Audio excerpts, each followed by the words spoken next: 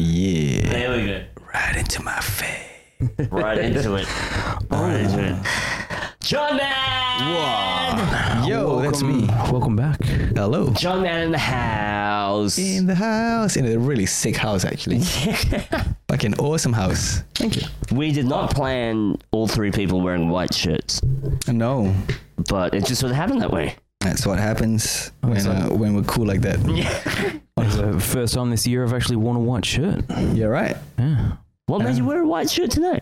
Because it's too fucking hot. Okay. You're right. I wanted Okay. to try and... white's meant to reflect sunlight and heat. You're right. So Well, I feel like that when it's too hot as well. I just tend to put... I don't know why. I just feel like black shirts... I don't think it actually does much of a difference, hey? They say it absorbs heat more. What, a white shirt? No, a black shirt. A black shirt. Yeah, black shirt. Yeah, But yeah. there has to be sunlight. I think in regular, like, just ambient temperature, there's no real difference. But how much heat can a t-shirt actually absorb? Yeah, that's true as well. I don't know. Not sure. I just chose to... also So because... why'd you wear a white shirt, Joe? So I can reflect the nice colours Yeah. into the podcast. Yeah. In a bit of a festive... Yeah, mood. okay. Yeah. Mm. Happy holidays, everybody. Ho, ho, ho. Ho. Yeah, ho. Humbug. Yeah. What's been happening, dude? I've been busy like this whole Yeah? year. I've been like it's just gone by. Last thing I remember was Fringe, and then next minute it's Fringe coming up again. Yeah, what the fuck, hey? Yeah, right. That passed really quick. Yeah. I mean, I've been at school. I've been teaching, doing my day job, getting pretty good at it. I think. Well, I think you actually care about your job, right? I do. Well, on the good days, I do. And I think like this year, I've been there for 3 years, and it's I think I'm starting to see the effect that I'm having on the kids in a positive way. Strangely, but seeing the kids grow and actually feeling proud of them growing. So I think that's been good. But they've been keeping me busy, and I've been. Aside from that, of course, working at Holy Moly, doing magic on the weekends and parties and stuff like that. So still doing the magic on top of the teaching, and just I think finding that balance has just kept me down busy. I mean, I managed to squeeze a holiday to Melbourne for a week and to Japan for 2 weeks in Easter. So, busy but with rewards. The balance is a real test, isn't it? It is. Yeah. It is. It's hard. It's hard, kind of flicking. Trying to be serious in the classroom, and then be the clown on the weekends. And do you feel like you wear, like, I always find if I wear too many masks, I get really worn out. I think so. Well, yeah, I suppose so. But fortunately for me, like the masks that I wear are not far from who I am. From who you are, yeah. Yeah, I just it's a version of. Yeah. So it's not too bad. Yeah. I put my eyeliner on last Friday 13th. Nice, yeah. Did a bit of get up. I totally forgot it was Friday the 13th, but I was at Holy Moly, and it was really hot. So I normally wear a jacket when I do magic, and is that where all the tricks are hidden and shit? No, just carry my shit like okay. Yeah. Sure. Yeah. But so on the Friday actually, I put on a shirt, like a button-up shirt with like, and it actually ripped in the armpits, so I cut the sleeves off. So now I've got a sleeveless button-up shirt, and I was like, no jacket, just shirt with no sleeves. But I looked a bit too casual, so I put on a bow tie, and it was fine. Yeah. But also I felt like it was good to do magic with this whole like nothing on my sleeves, with like no actual fucking sleeves all the way to my shoulders. So. Yeah. Man, the 2 episodes that we recorded with you, I think at the hen house, we were very new to video and stuff.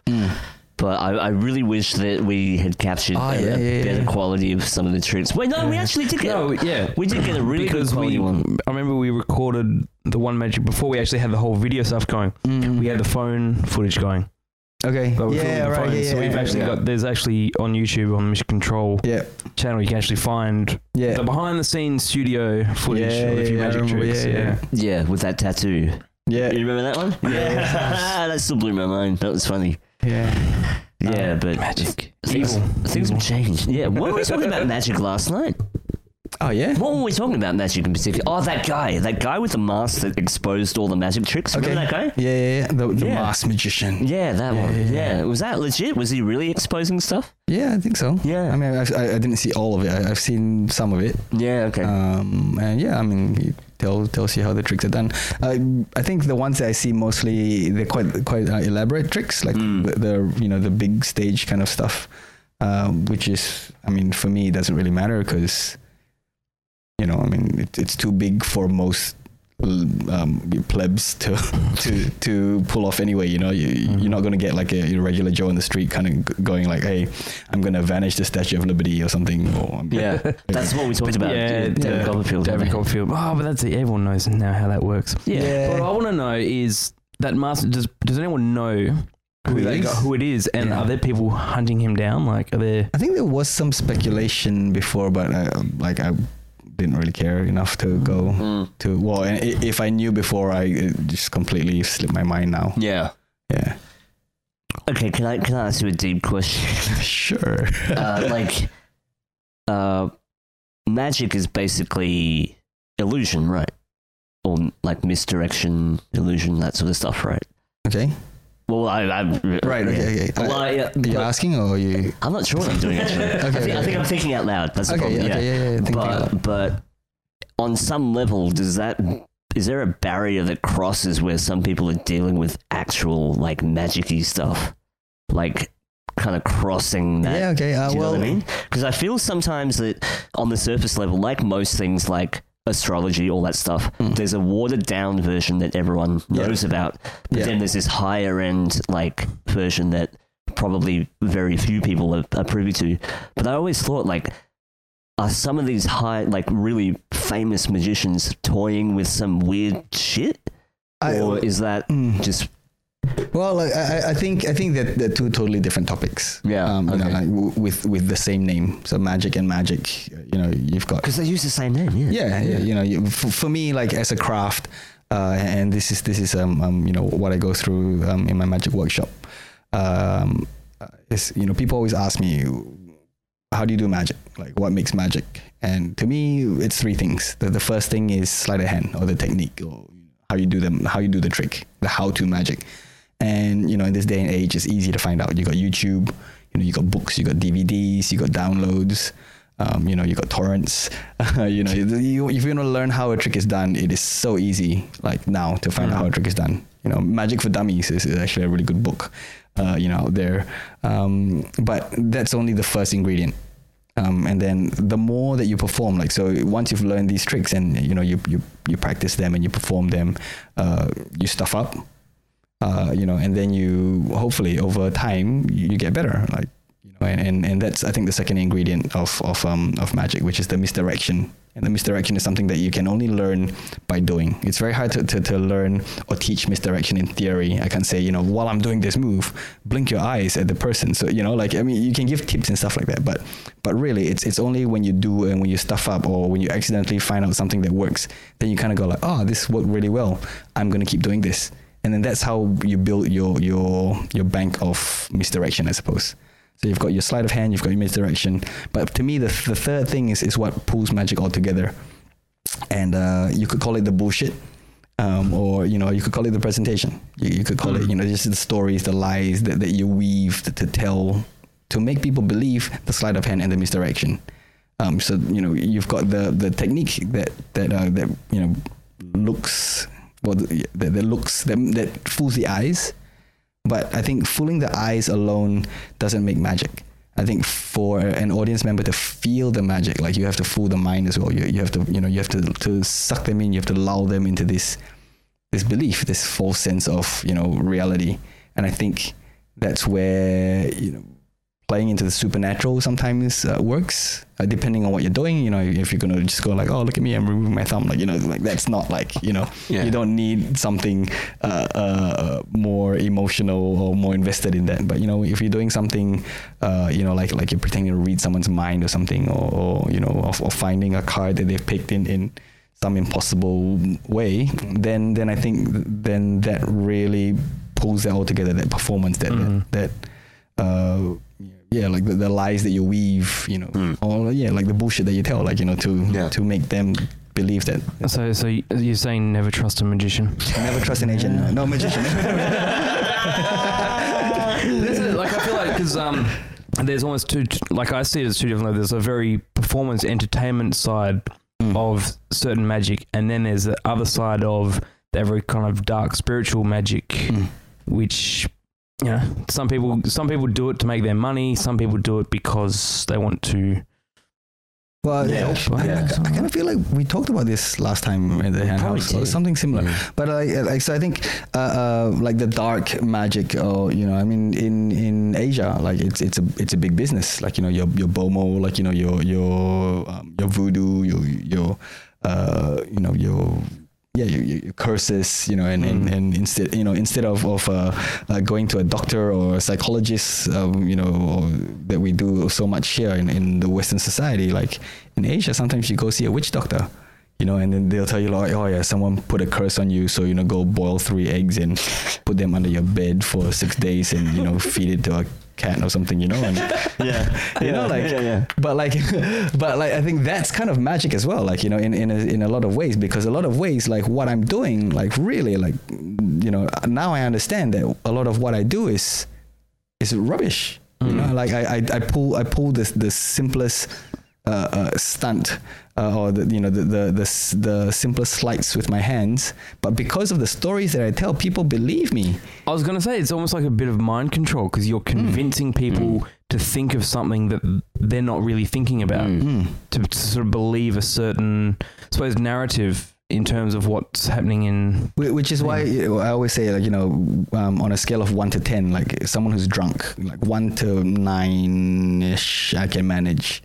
But someone who's like 11 drunk and up, you know, that's kind of almost where I get caught out more often, because I can't like with magic, I try and lead you down a rational, like a logical thought process, a logical pattern. This happens, therefore this is going to happen, therefore this has happened. We all know that this happens with our rational minds.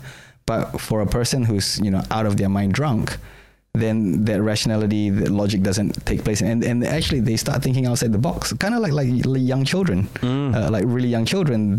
It's quite hard to it's quite hard to try and fool them with you know, like a intellectual magic trick, because they just think, no, wait, you could have just done this, you could have just done that.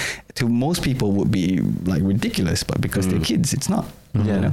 So that the movie The Prestige with Christian Bale, where they got the bird, and they're showing how the bird in the cage and disappears. Yeah, and the kid's like, what happened to his brother?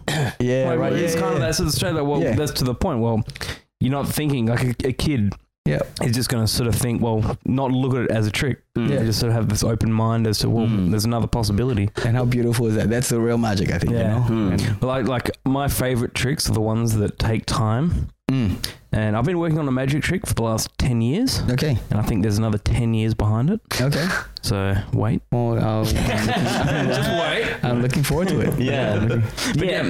But going off what you were saying about how when a person's over a certain level of drunk, they tend to have this more direct line of questioning that a sober person or a less drunk person wouldn't logically go to, right? Maybe direct's not the word, but like direct in the sense that like there's no filter. Yeah. So like, you know, logically, if I take a deck of cards and you pick a card and I put the card in the middle of the packet, logically everybody sees the card go into the middle of the packet because I've made it look like the card's going in the middle of the packet.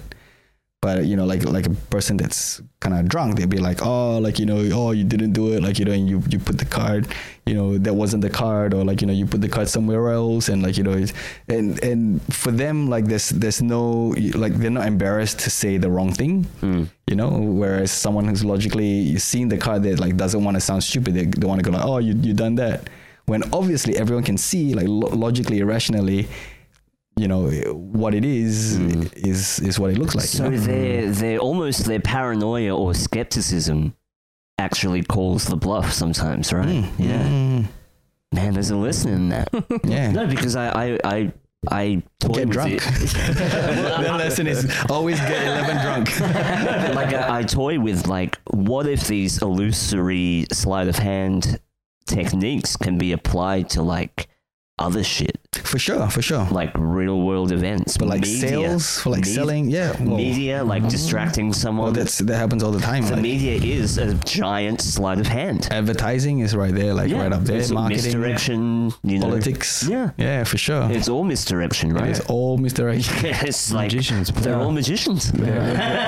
Well, like I'm really interested in the psychology part of magic, you know, and I think through learning a lot more about that, like then I kind of see, like, you know, this has been applied. Or it has been borrowed from, you know, from here and from there, and then you see they all kind of meld together, and you know, and well, you know, Like a whole team of magicians could technically pull off like a heist yes, if they coordinate. If they had resources and stuff. it's like that movie, like Catch Me If You Can. Right? Like, Yeah. was it Catch Me If You Can? Yeah. No, Now You See Me. That's one. That's one. And you could like just make these false events and then go in and grab stuff, and then, you know, like everyone's acting. Look, if anything happens in Perth, it wasn't me. That's all I'm saying. But I always find like it's, like I feel like I mean, you know, like you were saying, you know, if you want to know how a trick is done, you can use YouTube. You can just find out. And there's so many times like I'll see a card trick, I'll see a magician do something. I'm thinking to myself, okay, I know there's something going on. I know that they're probably like slipping a card behind their back or something. So I always stand there. I'm trying like, where is it? Where is it? And I can't see it. And that's what impresses me is half the time is like you feel like you know something's happening. You can try to find it, but you can't find it. You can't see it. And I was like, there's been times where I've seen magicians just no. And you know, there are tricks that I do like now that, you know, when I learned those tricks, the first thought that came to my mind was, how will I ever get away with that? How could I ever get away with that? And then you do it once, and then you stuff up and you get caught, and you're like, and then you do it again, and then like, and then it works, and you're like, oh my God, like I can't believe that worked. And then, you know, and then like I said, with that misdirection, like, you know, you get better and better and better at timing when it is, you know, when it's the time to do the thing, and then you get caught less and less and less. And then now, you know, I do quite comfortably, you know, I do, you know, sometimes I even get lazy, and, you know, I do the thing, and I'm almost laughing inside. I'm like, I can't believe, like, you know, I'm fooling people with this, you know, I can't believe people are not catching. And sometimes people catch nowadays, you know, a lot less than before. And then that just reminds me to be a bit more vigilant. Or sometimes I know that people are like being super vigilant, like, and then that's when I kind of have to, you know, like just really tune in. And often it's just a matter of finding that precise moment to do that move. And a lot of times it's just as simple as asking them a question. Because if I ask you a question, like, it's just polite to look me in the eye and give me a response. And if you're looking me in the eye, you can't look at my hands. You know? So I just go like, oh, like, you know, are you left-handed or right-handed? You know, or like, oh, you know, like, and that's something as simple as that. Or like, oh, do you remember if your car was black, or was it a high card, or, you know, and like, it's just whatever. Like, you know, just I have to ask a question just to engage their response. And And then you realize that you can go out and rob a bank. Just to ask all the security guys, are you left-handed or right-handed? Are you left-handed or right-handed? You know about Occam's razor, right? So like the simplest explanation is oftentimes the truth, right? I have one of my favorite tricks is, you know, David Blaine. He literally stabs an ice pick through his hand. And so many people were speculating, look, it's probably a prosthetic, it's this and that. But then some people went, Occam's razor, he's probably stabbing his hand.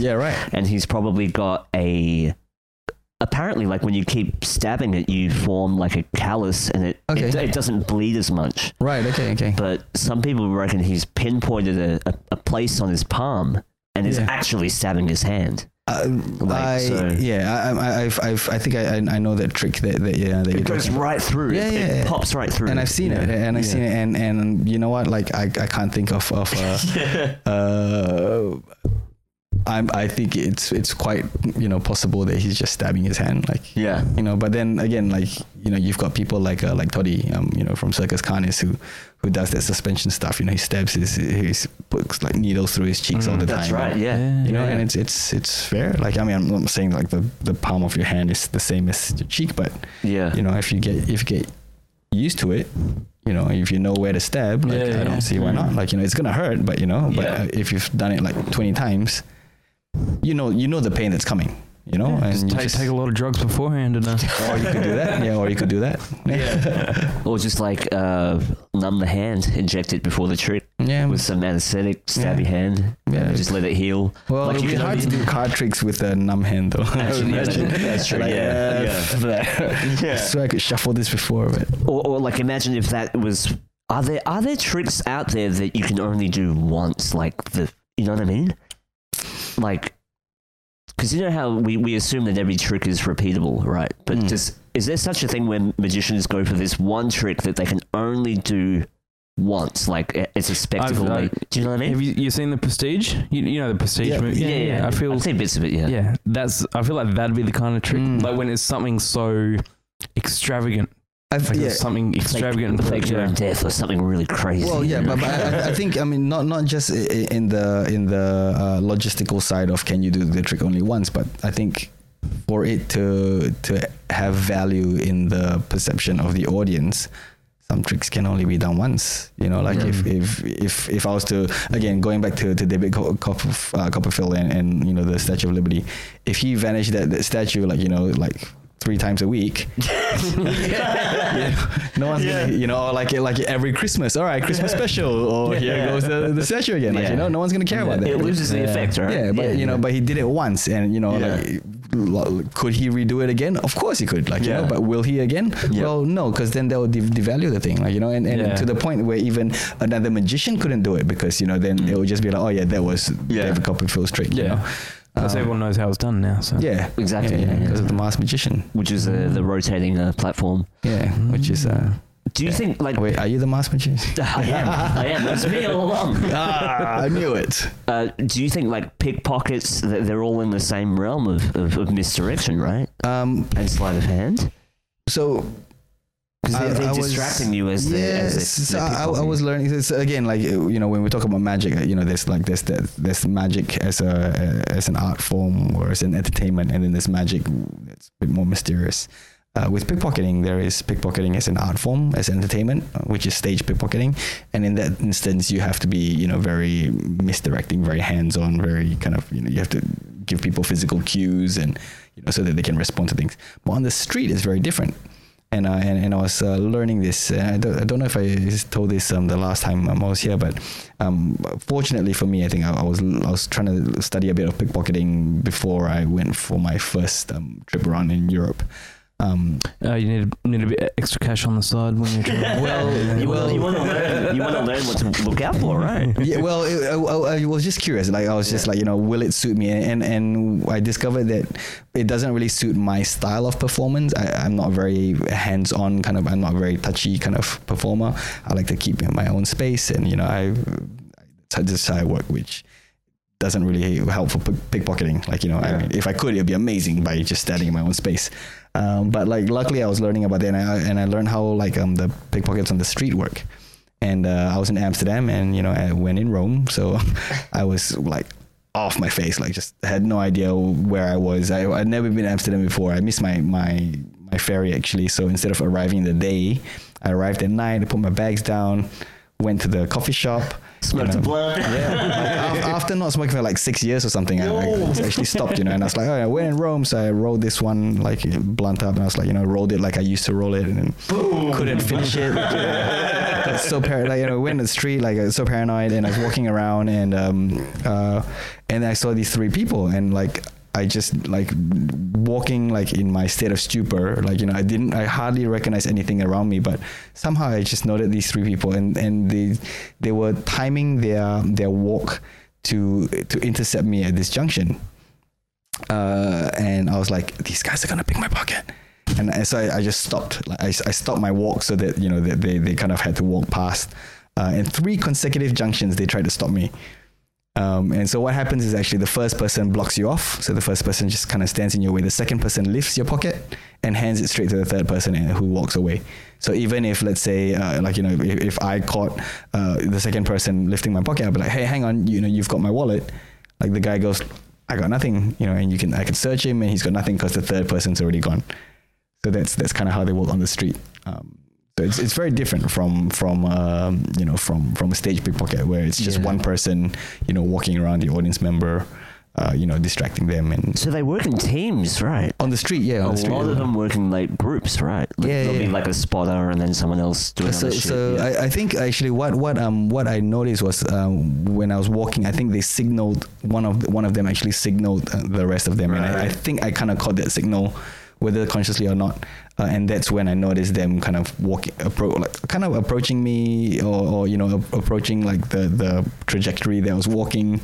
I could see that there was three of them, and if I continue walking in that line that I was walking in, they would hit me at the same time, and I was like, okay, so I stopped and I did the tourist thing. I was like, I'll take pictures, and after the third junction, the third one was like super awkward because I think they knew I had to go like across that one street to head back to where all the hostels were, and like they were, they positioned themselves like really well, and I could see in the distance there was like a police car. There were two police on a horse or something like across the canal, but they were too far to do anything, and I waited for this really awkward moment where a taxi came by, and I pretty much like ran in front of the taxi to be in the headlights of the taxi, so that I'm like, they're not gonna pick my pocket in under like the spotlight. Yeah. And then I made it back, with all my contents of my wallet intact. And then of course, when I sobered up, I was like, oh, what an idiot. I should have just let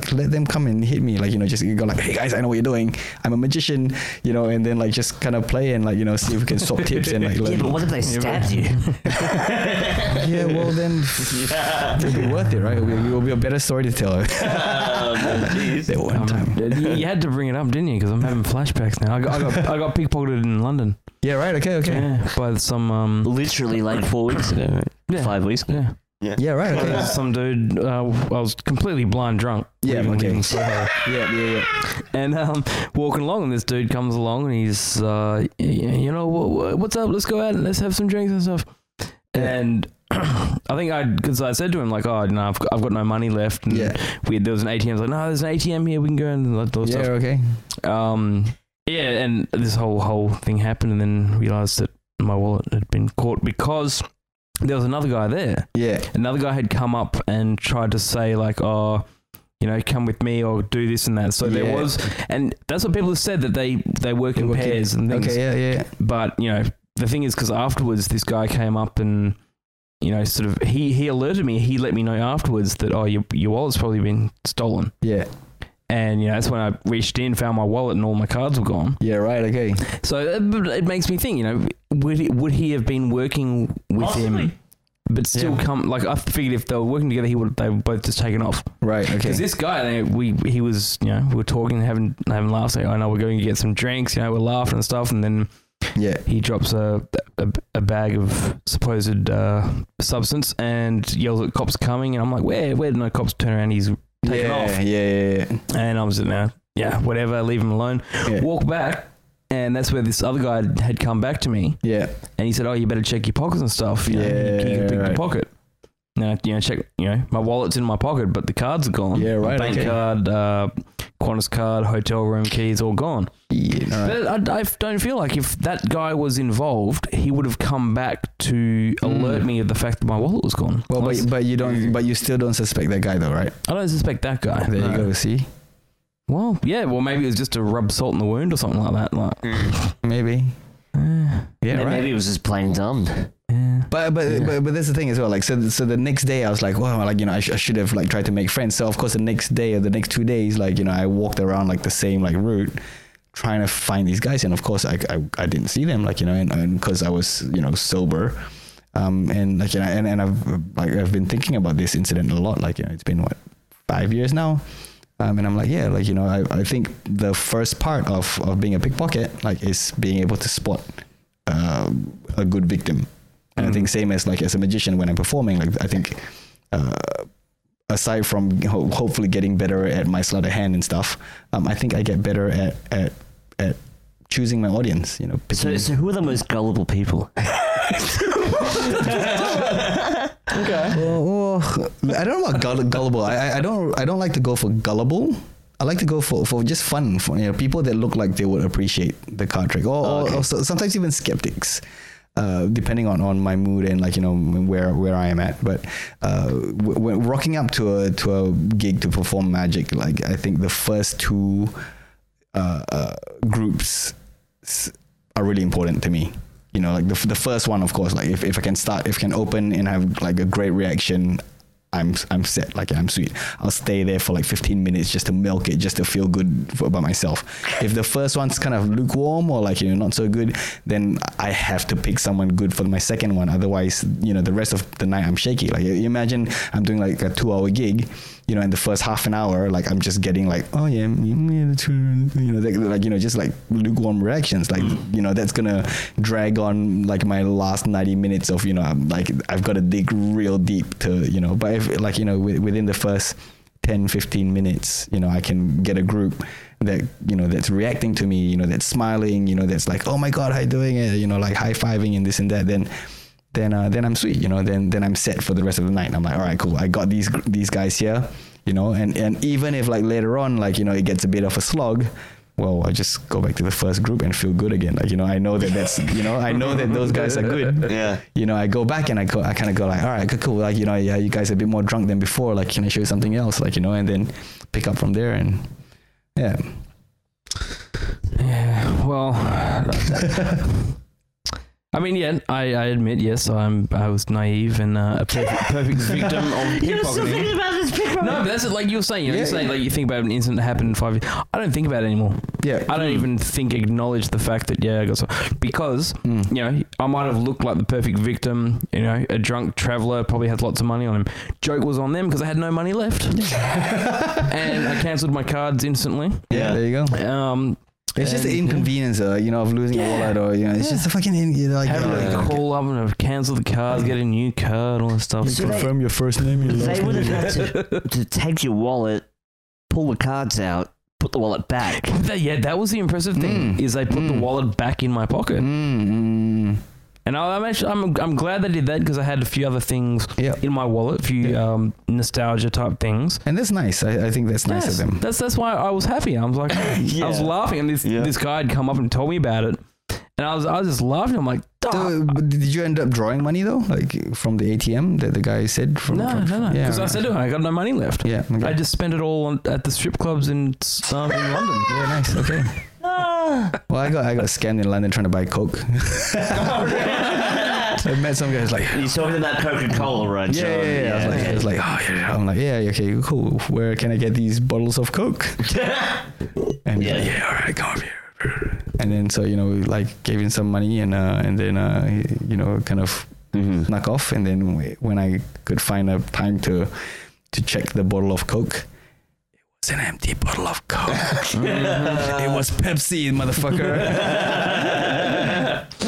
No, but I feel like it's those experiences that sort of, I don't know, you get the perspective or rethink how you everyone's going to get robbed one day. Like, I think everybody has to experience getting robbed. Yeah, but that's the thing. I got robbed at the strip club before I even got pickpocketed.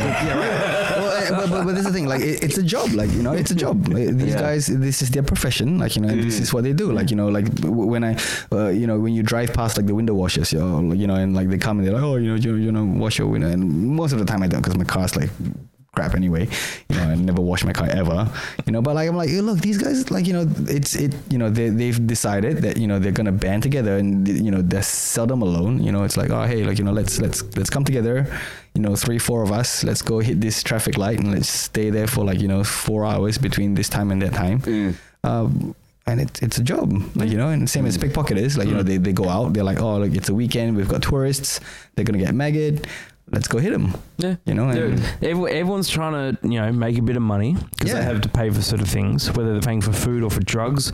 Who are we to question? Right. Yeah. But yeah, everyone's, I suppose, whether it's ethical, moral, legal or not, everyone's got a way of. I'd rather get hit by pickpocketers than by politicians. and we get shafted by them. That is true. Every day. Yeah. Like, like en masse. And, and we're all just kind of swallowing that shit, So every fucking election, right? every election, and you watch these like motherfuckers, like with their fucking big pockets. Yeah. You watch them. You see their lifestyle. They're rolling in money and they don't care about the like the plebs, like the common folk like us, like who's like struggling to like pay your rent or your bills or your whatever, like or buy drugs. You're just like, fuck, like can I go to this festival, like and like we're budgeting, we're financing, whereas like for them it's like oh, should I buy my third car, should I have like a 6th investment property, like it's just I'd rather feed like the pickpocketer on the street, with my whatever coins and change I have in my wallet, rather than Do you think tax. Pickpocketers assume that Asians have money? Ooh, I don't. Well, depends on the Asian, I suppose. So if they look like a, I don't know, like a dreadlock Japanese busking backpacker, probably not. But if they're like a swampy, dirty Asian, but if they're like a Asian auntie, like like with Chinese, curly hair, glasses, with a Louis Vuitton bag, she's fucked, right? Until you find out it's actually like a like a Louis Vuitton. You're like, the knockoff version. Yeah. No, because Asians get that whole tourist thing, right? I think so. Well, especially, but I think you can tell, like you can tell, like the new rich from China kind of Asians. I think but then again, they always travel in a tour group, so Yeah, they do. Because they're following a flag around. There's like 30 of them in the group. But there is a safety in numbers, I think, in that sense, and like I'm sure on the tour bus, like and I've been on a few of these tours with my folks. My dad has a small company, and like he usually goes on like a small like company holidays, and I end up being one of those Asians on a fucking tour bus. I hate it. I always hate it. I always step out the bus in shame. I'm just like, don't look at. I'm not that. I'm not. Taking photos of everything. Yeah. It's like selfie sticks. Like I can't use a selfie stick, like because I'm Asian. Like otherwise I'll be that Asian. Right, like like anyone else, you can use a selfie stick, like it just looks silly. But like the moment you're Asian using a selfie, you become that Asian. That guy, right? That guy asking for discounts at a cafe. It's a fucking cafe. So I can't use discounts at a cafe. You can't. Stop giving us a bad name. I'm sorry, this coffee has this bubbles. It's not in a nice shape. The flower that you drew in my coffee. This coffee very small. It's an espresso. Espresso. Oh no, it's an espresso. I've heard people say that. Yeah, espresso. Because it puts you on express. I don't know.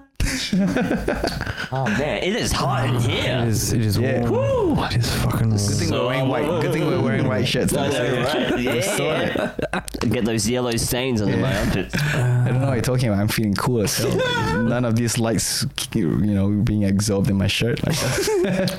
Because we're wearing pants. Wearing shorts as well. 2020 is like around the corner. It is. We're on 2 weeks away. Is it 2 weeks? Fringe 2020. That's going to look good on the poster. Just the what do you call it? The symmetry of 2020. Yeah. Looks cool. Are they going to be flyers dropped by flying cars or? Not yet. No. Not yet. Although, like, that's actually it's year 2020. Yeah, but drones though, you can fly drones. Hey, how sick would that be? Well, certain areas, yeah. Yeah, I mean, like it's not like not super viable at the moment, but like just as a gimmick, it's pretty cool. Like imagine like I'm like doing a bit of magic for someone, blah blah blah blah. Oh, come to my show, and then I secretly got a drone pilot, like just flying a drone behind them, like oh yeah, turn behind you, like there's the flyer like right in midair, and like they just turn around like. Brr. That would be cool. You could use that in the performance. Yeah, except I need like 6 battery packs and to get 20 minutes of flies. See, I mean, I grew up thinking about 2020, that year will have like flying car super highways throughout the buildings, like Blade Runner, Fifth Element style type shit. And you know, we got so much restrictions on drones themselves. You can't even fly one of them in the city. So where are we going, and where are we? What about the you know, they've got like the little I don't know, but have you seen the ads on like on your social media where like, you know, they've got like a pocket drone and they just throw it up in the air and like it circles you, and like, so it's not like a big droney thing, and it just takes videos. Yeah, little personal. Can you use those ones, like you know? What are there's certain restrictions about. I'm sure there must be like an altitude restriction. Maybe there is. There's a size limit, and then there's going to be registration for every drone. Yeah, but the size, I think, is like a 5 gram drone. There's weight. So anything bigger than like something the size of your hand, you can't fly it around the city. And like even if it's just like around me, like walking. Not like, sure. You know, it doesn't go higher than the second floor. That's a good point. I think that's okay. Maybe there's an altitude. There are so many. There's a whole website based on it, like with certain heights and stuff and things. And but they got, I mean, like, you know, with technology change, like I suppose the law kind of has to change to catch up, hey? Yeah. Well, you'd hope so. Because I mean, you like people have like explosive drones and stuff like that as well. Like imagine just flying one in, you know, and just. Yes, or just surveillance drones. Why do you have to go so dark, John?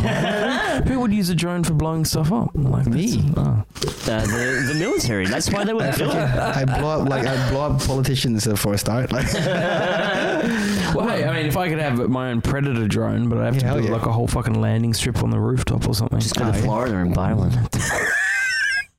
Yeah. There was a lady in Florida that got caught. What was she doing? She was selling military tech, which included a Predator drone. Okay.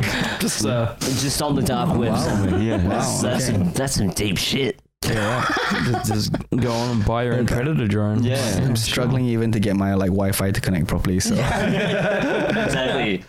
Do you want the NBN? Sign up. Yeah, I got to sign up for the NBN as well.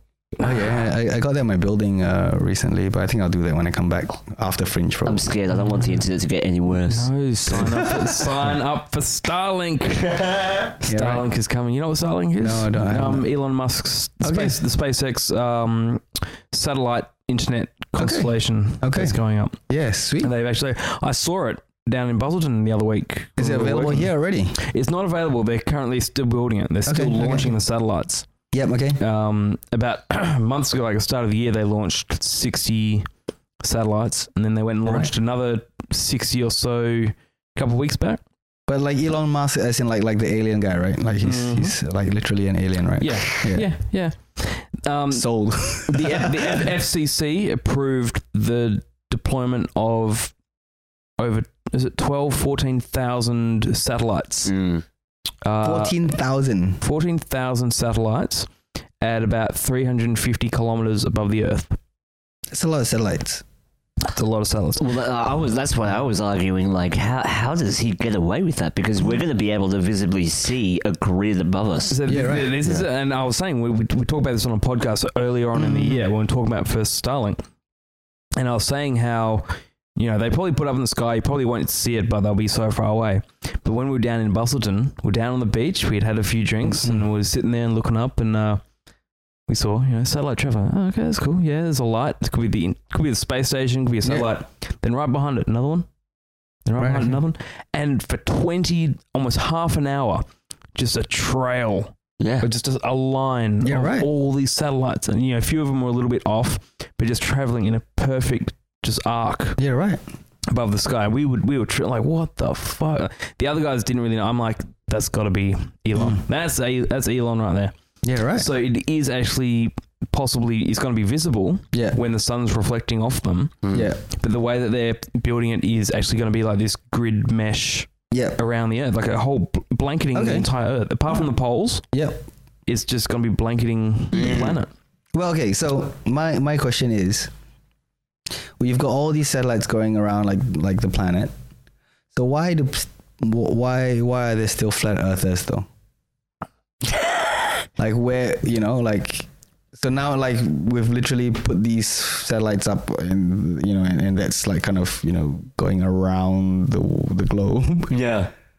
Why? Where? How do people still? Not sure. How? Where? How? When? Not sure. these people Well, still- a lot of people, the flat Earth movement itself, I think, is actually some sort of a psyop, some sort of a honeypot kind of CIA type thing. Okay. That's what I think, anyway. Okay.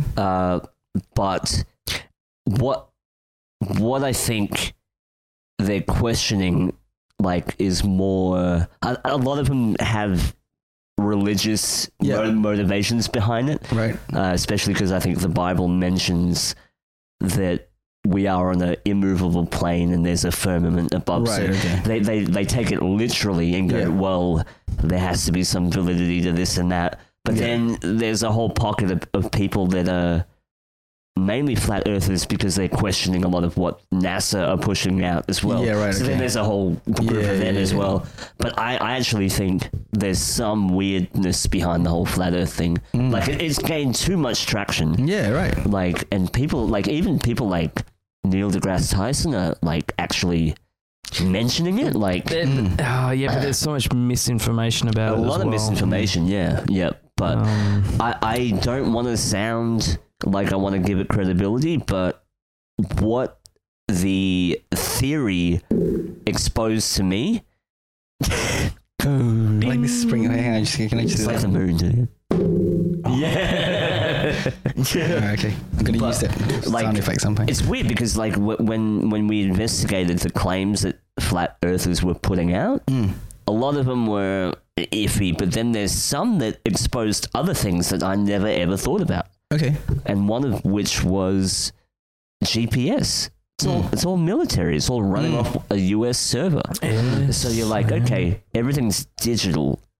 Could there be a way? Not talking about flat Earth, but could there be a way to cook the numbers of the dimensions of where we're at, Right. Okay. like locationally? Because it's all essentially being run off one server. The second thing that was weird was there's only really one company that handles all flights to Antarctica, like literally one. Yeah. Right. Yeah. And you don't go into Antarctica, you kind of visit the edge, right? Yeah. Right. Okay. And you kind of dig around the islands on the front. But no one's allowed anywhere Yeah. near the edge. And the third thing that I found weird was there's that Antarctic treaty where every nation agreed to have their flag there. Yet we can't agree on anything else, right? Yeah. So it was like, okay, so the globe Aliens. is, who knows? Whatever. Antarctica's got some weird shit as well. I think so, There's stuff buried Under there. the ice, yeah. And they're thinking that with a lot of the climate change that's happening, what if, like, ancient bacteria leaks into our systems? Well, maybe right? it's not even bacteria. Maybe it's like ancient tech, like technology. Ancient tech, Yeah, like could buried, we, buried stuff buried in the ice. Atlantis, Yeah. maybe, like, maybe it got frozen over. something like that, yeah. Well, I've been listening to lots of Graham Hancock. I love Graham Hancock. Yeah, and like just his like the ancient civilization theories and everything, and just kind of, like this whole. Recently, the last thing that I was listening to was how our society, like everything now has gone digital, and when this society collapses, there's gonna be nothing left. Like like with the pyramids, like you had the pyramids, and like and we still don't understand what that is, and like I'm pretty convinced now, that it existed from a civilization before our timeline. Like we can trace our timeline back, as a civilization to Jesus. 2,000 years or something, maybe a little bit like further back, a couple of thousand years. But then like really like, between us and like the dinosaurs, like there's a huge gap, and like, and I feel like, we've just kind of glazed over it and it's gone like, all right, this is history. Dinosaurs and dinosaurs died, and then cavemen started hunting and, forests, building agriculture. And then next thing you know, we've got roads, and now here we are with Wi-Fi. But I think there's a big gap, and I think the pyramids kind of fall somewhere in that hole. Yeah. But once we fall as a civilization, like that's it. Like, well, a lot of people a lot of experts in particular are warning about a digital black hole, right, where information can be so easily lost. All you need is someone with an EMP or just to black out a server. Yeah. And then where does all that data go? Everything's How are aliens gonna find out about mission control? It's like, how much stuff is cloud-based? Yeah. You're really trusting a lot of these companies to stay afloat with your data. Yep.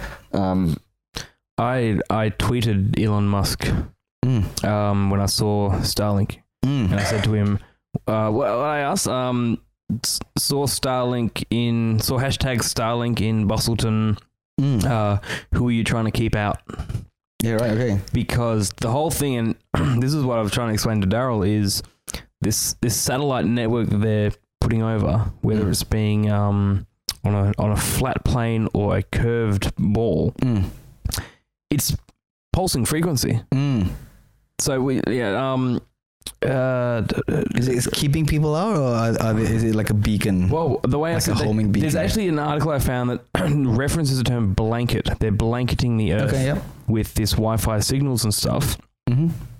They're pulsing out 14.5 gigahertz frequencies down on the planet. Yeah.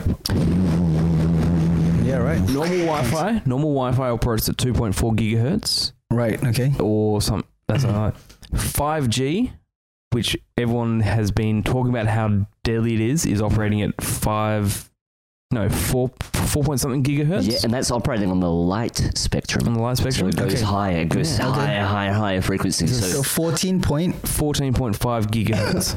Right. Okay. And that's. Yeah, but what it is this frequency that's pulsing from these satellites onto the planet around the place. But then, here comes the tinfoil hat. But because our body's a vibration, so if you expose humanity to a certain vibration over a long period of time, does that change our molecular? Can it change our state of mind?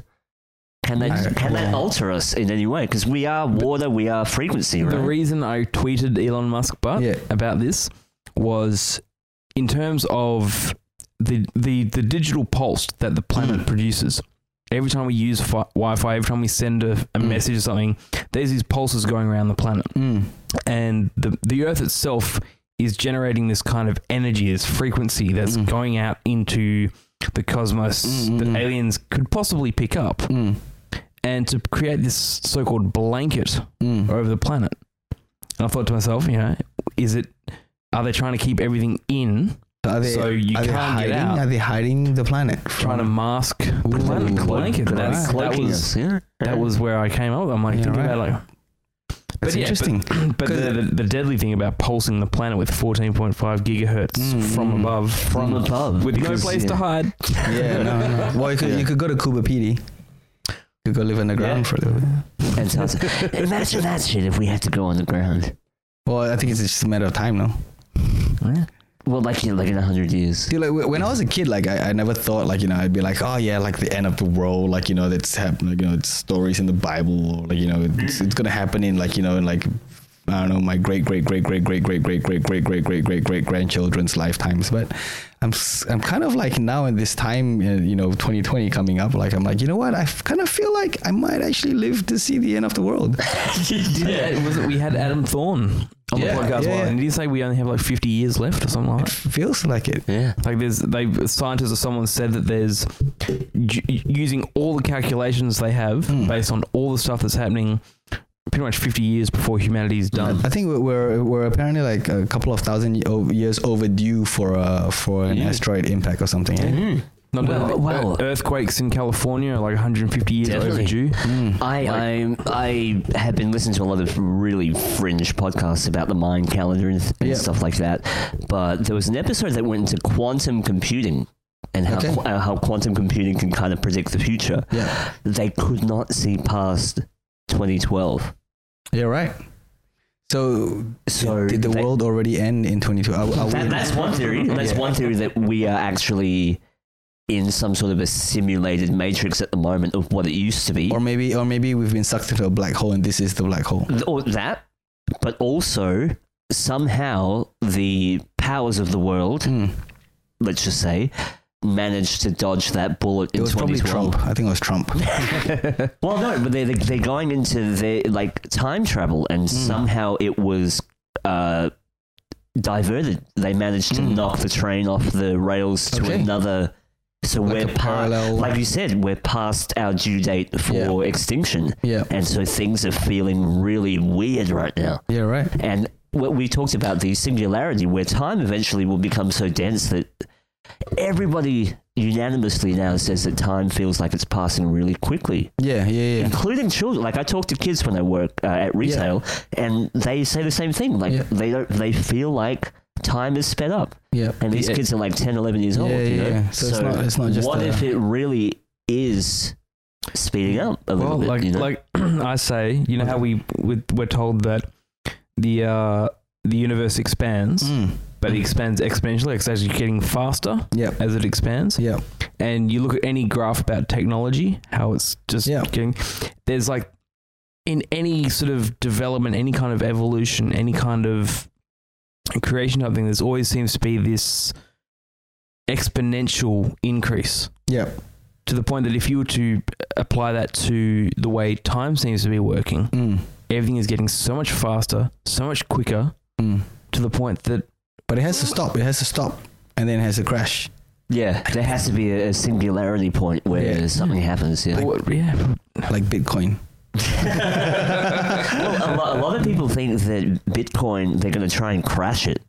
Right. Yeah, that Bitcoin now is the honeypot for crypto people, and they're going to find a way to like try and crash it. Yeah, well, of course they're going to try and find a way. So everyone's saying like invest also in the other smaller ones as well. You know? But I know nothing about crypto. Going back on what you were saying about how the quantum computers couldn't see past 2012. Yeah. I started to think that what if that's the actual like a conscience shift? Yeah. Where technology actually sort of became aware. Turned on. Right. Yeah. Okay. Yeah. So it can see up to 2012. I think it was reading it was reading other data up to 2012. Yeah. But then from that point, it couldn't read the data because it was its own data. Yeah. It was awake. Yeah. Yeah. Well, there's the thing about like what if AI was actually already sentient and it's just pretending that it's not. Yeah. Yeah. What if that happened in 2012 and like now they're just waiting for the technology to catch up until they don't need us anymore, you know? What if technology is one of the greatest magicians? Yeah, right. What if? Yeah. And it's creating its own sort of sleight of hand deception. Oh, absolutely. And like then welcome to the Matrix, right? A lot of people are saying that what if the deep dark secret is that humans' only purpose is to bring technology out, and then we just fade away. Yeah, right. Like we've done our bit. Yeah, okay. And we're done. So the flesh kind of slowly erodes away, you know. Yeah, but I mean, like, do they still need humans at the moment, right? Because something that's been bothering me is, you know, when I first was aware about the population on the planet, it was what, like 4 billion? No, wait. 4 or 6. It's like 4 billion people. Yeah. Like, I remember years back, yeah. Yeah, and in my lifetime, now it's like 7.5 billion. Mm-hmm. Like in a space of like 20 years that I've noticed, you know, like, and it's insane. It's insane. Like, you know, to go from, you know, like sub 5 to 7.2. We've done what we've pulled up. You can pull up the population calculator on the internet that shows the birth rate, the death rate around the world. I'm just going to nitpick on that. But because I have not personally counted 7 billion people in the planet. Okay, yeah. So we're just accepting someone else telling us that's the amount of people right now. Yeah, okay. But also, not only that, the calculator that everyone's basing it on is only running an algorithm based off an estimation of the birth and death rate. Okay, yeah. So when we see that clicker going 1, 2, 3, 4, 5, it doesn't literally mean that's happening. Yeah, of course. It's a ballpark figure.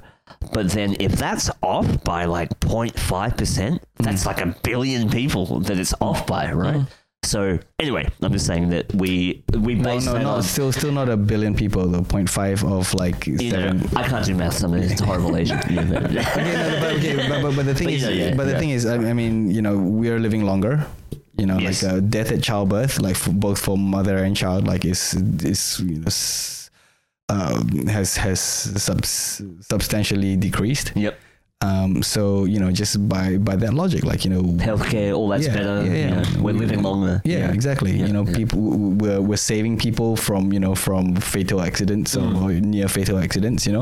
People are having a renewed lease on life. So we are sticking around longer, and as an Asian, that just means more people on the planet, right? Less people dying from birth, less people dying from old age, less people dying from accidents. Well, that just has to mean more people on the planet. Do you feel like the same amount of people are having babies though? I feel like I don't know, like not everyone's having babies. Right? I feel like more people have pets than they do kids. In my circle anyway, very few people have babies. Well, and I kind of I'm starting to think like not having kids is actually like now the ultimate rebellion against fucking society, because the whole reason why I think we've been conditioned to in the modern society have more and more kids is because in the past you need your children to carry on your farm or for your physical you actually need people around, right? And then there was a point where you have children so that people can look after you when you're old, but I think we need less and less of them now, and bloodlines that you can pass down. But now like now really like we need children because we need population. We need population because we need consumers. We need the workforce. Yeah, we need right. the continued workforce. Well, we need the consumers. And then subsequently from the consumers we need the workforce to provide. And I think that's it. Like because of this whole.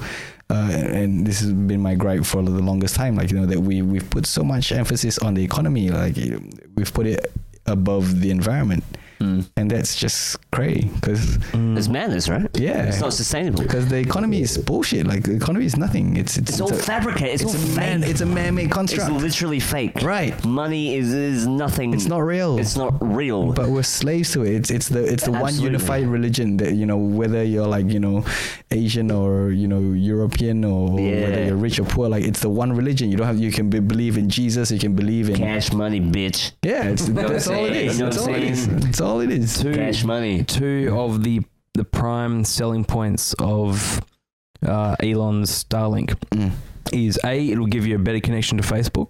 It'll make Facebook go faster. Okay. And B, it actually will make the stock exchange between New York and London work like 18 milliseconds faster than what it currently works. 18 milliseconds faster. Yes. Roughly those numbers. So let's pollute the sky so that you can connect to Facebook. Now, here's the thing, but they're saying that they want to bring internet to the entire planet, to everyone that doesn't have internet. They're talking about the countries that don't have access to internet. And I look at it on one point, so in terms of say education, it could be a good thing, allowing people in say third world countries that don't have access to the internet to allow them to learn and do all that stuff. Sounds good. Yeah. But then you still got to get some kid in Somalia buying an iPhone. Yeah. And how's pulsing 14.455 gigahertz onto the planet going to help them do that? Have you guys seen Kingsman? No. No. I was playing on Foxtel the other day, and I was watching it at my mom's place. Basically, Samuel L. Jackson's a bad guy, and he decides to have these free SIM cards with free internet, free phone calls for everyone. So people are rushing to get this, but really, like, what the thing is, like, it sends out a frequency or something that makes people violent against each other. So his plan was to his plan was to make people basically like make the human race like kill each other. So that the numbers would come down, like and I was like, I'm down with that, like, give me one of those SIM cards. But it's weird that you find that there's so much of that stuff in movies as well, and that's where I was looking at is there a lot of conditioning going on in Hollywood, making people more not aware but more sort of so that they accept it. Yes, accepting of when this stuff actually happens, and we'll think, okay, I walk outside, I'm being pulsed with all this frequency. It's probably affecting my brain or stuff like. Well, coming to this, having internet or connectivity, no matter where you are around the world, right? Like, so I think there's been this big argument for or against abortion, and stuff like that. Like, the kid that you aborted, could be the next genius, or could be the next Beethoven or whatever, blah blah blah blah blah. And you're like, well, yeah, sure, okay, fine, yeah, maybe they could be, that your kid could be that kid. But what about like the hundreds and thousands and millions of kids, out in like Africa or India, or like in somewhere like poor village somewhere, and like in the middle of like the jungle or something, like what about those geniuses? Like, like those guys have already been born, and just because they don't have like enough money to go to school and go get education, maybe those are your geniuses, maybe those are your Beethovens, maybe those are your your Einsteins up there with already the answers to, or with the potential to have answers to all these other problems that we've got. But no, well, anyway, I don't know why that came up in my mind, but yeah, I think I should be paid a wage for not having a kid. Yeah, you know what I mean. Yeah, like how much? I don't know. Maybe like a little, like what's Centrelink like for 600 a fortnight? So less than that. Maybe like 100 a fortnight. Yeah, right. All less. So much the less. Child-proof benefit. It's called a childless benefit. Yeah, benefit. Okay. So because climate change, right? Kids have the biggest like carbon footprint, right? Yeah. So I'm literally saving not only the poor unfortunate girl that has to be in a relationship with me, but I'm also not having a kid. Yeah. And I'm not contributing to the I think in China they just used to castrate people, and it was a lot cheaper. Oh, you can castrate me. I'll sell you my nuts for like $2,000. Do you think that providing internet to the entire world, to these places that don't have access to the internet, in a way is going to help develop the planet? And I think is it going to combat these issues that everyone's talking about now? Or is it going to take another fucking 50 years? There was that thing where they they cold dropped a couple of like iPads or iPhones or something in a village, and apparently the people there, like with no instructions or anything, managed to hack the device, and I think they ended up being able to use like the webcam or something, and yeah, it was some story about that a couple of years ago. So wow. I mean, if that could happen, then I don't see why with worldwide internet that wouldn't be a thing. But is it gonna help them? Well, I suppose they can order some online shopping, get some groceries delivered, or eBay some shoes. Or something. That's so stupid. They're like, man, like world hunger, just like Uber Eats that shit. Exactly. Yeah. Fuck yeah. Just Uber Eats some KFC to Ethiopia, and just the kid's like, can I open up the map there. You got the C-130 coming in. The time's 15 minutes away. Yeah. The kid's like, can I have a sandwich? No, but you can send a Snapchat to somebody. Let me show you how to do a selfie. Yeah, they're like, oh, hang on.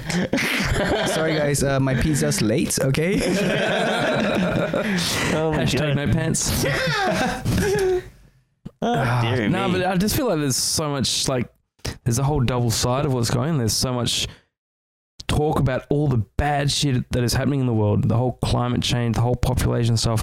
But then you got this other side of this whole trying to do the right thing by providing internet, by doing all this other stuff. And it's like, what is the, where is that middle ground? Like is one actually helping the other? Or is it just these two sides that are sort of competing for media popularity or something? I believe in duality, so I think for every good thing there needs to be a bad thing. I think there's a weird yin yang thing happening. Like in order for someone to be rich, someone has to suffer on the other end, and vice versa. But I think there's this weird karmic law that balances somehow. Like, even though it tilts one way for a while, it's going to tilt the other way. Would the world be a better place if everyone was equally wealthy? Not equally wealthy or not equally poor, but if everyone had the same amount of money, the same income, and there was a level playing field across the board, would it Well, that's the argument for communism, isn't it? That everyone's equal and everyone's got the same. Yeah, I think that ends badly. No, that's what I think. That's what. Well, I feel like we actually have the technology and the resources for everyone on this planet to live comfortably. I think so too, and I think there's enough space. I think I think just. Well, I mean, in Australia, like the thing that like bugs me the most is like these like "fuck off, we're full" stickers, right? Because we ain't fucking full. I'm like, no one wants to go live out in the desert, right? Yeah. But if we had the, if we could invest in the infrastructure, yes, like innovations. We have the space. We have the space. We've got build a big biodome over fucking. Well, we've got enough. We've got enough sun that we could like solar power all this shit. We've got solar power. The whole fucking process. We could dig underground. We could we could build air conditioning, power them by solar. Like we could, if we shared the resources equally to do that, But it's not profitable, I guess. It's not. That's the thing. It's not profitable to the people who are currently making profit. Yeah, which happen to be the people that are all in control. Yeah, which is a corporatocracy. They're not going to give up their money, their profit. They're not going to give up their yacht. No way. No one's giving up their yacht. No one's giving up their yacht so other people can have a yacht. Everyone wants to fucking fight through. Yeah, no one really wants to give up their way of life and their lifestyle. I think. You got people like flushing down golden toilets and shit. Like, what the fuck? Like, why? Why? I know. Why? It's sad, but I have a gold-plated iPhone. That's gold-plated toilet. Recently on Netflix, I was watching this Bill Gates, trying to tackle inside Bill's brain. Yeah, and I think he succeeded, right? Like he came up with this toilet that doesn't need water and electricity and stuff. I'm like, good on him, But he also killed lots of people in South America, right? With a virus that he injected into some mosquitoes. Really? Yeah, right. Yeah, it was a huge thing. I can't remember what year it was. What was he trying to do with that? He was trying to save, I think, something to do with malaria. Okay. Something like that. So he came up with some virus that was meant to combat stuff, but apparently hundreds of people just died. Yeah, right. Okay. And no one bats an eye. Yeah, right. But that toilet sounds amazing. Maybe the toilet was powered by those dead bodies. Oh my god! By the blood of the dead bodies. Yeah, he's a big eugenics fan, that guy. Yeah. But and geoengineering. Why is it so hot, guys? I don't know. It's the radiation pumping down from the sky. It's the. Are you ready for Fringe? Well, I've got 4 shows coming up. I am ready for 1. Yeah. Yeah. 4 different shows? I got 4 different shows Holy this year. fuck. Every year I tell myself, just do like the least I can do the least I can do. You should do a talk show. And then, yeah, right. So I'm doing my magic workshop, which I've done for the last 6 years. It's Abracadabra and the Useless Magic Words. It's a workshop for kids between 8 to 80, where I teach a card trick I learned when I was 7 years old. And and then just over the last 30 years, just had time to work on it. So it's been. Yeah, it's good. So that's the show that I'm ready for. And then we're bringing back a magic show I did with my friend Paul, who works at Holy Moly as well. And we teamed up on the show last year. So we're planning to bring the show back. Actually, I'm really excited about the venue that we've got. We're at Girls School, which is going to be the new Fringe Hub. Have you guys? No, where's that? Girls School. Just down Wellington Street on the other end. Yeah, it used to be the old police station, or is it near it used to be a girls' school, and then it became a police station. Yes, and I know the building. Next to the Waka. Mm-hmm. So this year I was there for a midnight visit. I was there for the 6 weeks, and that was really good. Using the space as a performance space. It was really fun to play and work in. Hell yeah. Yeah, but this year they actually bring it, because every year, Fringe, Pleasure Garden really is the only Fringe hub there is. They had Urban Orchard, which kind of then turned into just like a after works beer drinking place, and then you've got Yegan Square, which I feel like Fringe, a lot of people have just been using Fringe as an excuse to just go there to drink. Yeah, and not so much. I think people use any reason to go anywhere. But Fringe, you still get quite a lot of that Fringe. I don't know. I find like the Pleasure Garden where you know I feel like where the heart or the you know of Fringe is, like the vibe just completely different. Even people there who are drinking, like, you know, are not there to get shit faced drunk drinking, you know. Yeah. And what I'm excited about this girls' school venue is that like it feels like I think the team have worked really hard to try and make that into like another kind of pleasure garden-y kind of feel where it's a hub where you can just kind of hang out and not even go watch a show, you know, and it's still going to be fun. And I like what they've done with it. I like the vision that they've had with it. So, you know, the front car park of that space is going to be now like the eating, drinking place. And hell yeah. What was that space that we went to last year? It was like behind Budgie Smuggler. Oh yeah, what? Was that what it was called? Mm-hmm. It's like the artist bar. Yeah, the artist bar. Yeah. Remember how we went back there with Sean? There was like a bus. Yeah. No. Like a bussy type thing. I don't remember. What the fuck? Were you drunk? It was like opposite the museum. Like yes. Yeah. Basically on the Pika area. Across the road from the court. Yep. Yeah, in that middle section. Yeah, I do. Yeah, I know the area. Yeah, you were there. Was I there? And Sean had those cards. You had to show the card, like just a little card. Oh yeah. The budgie card.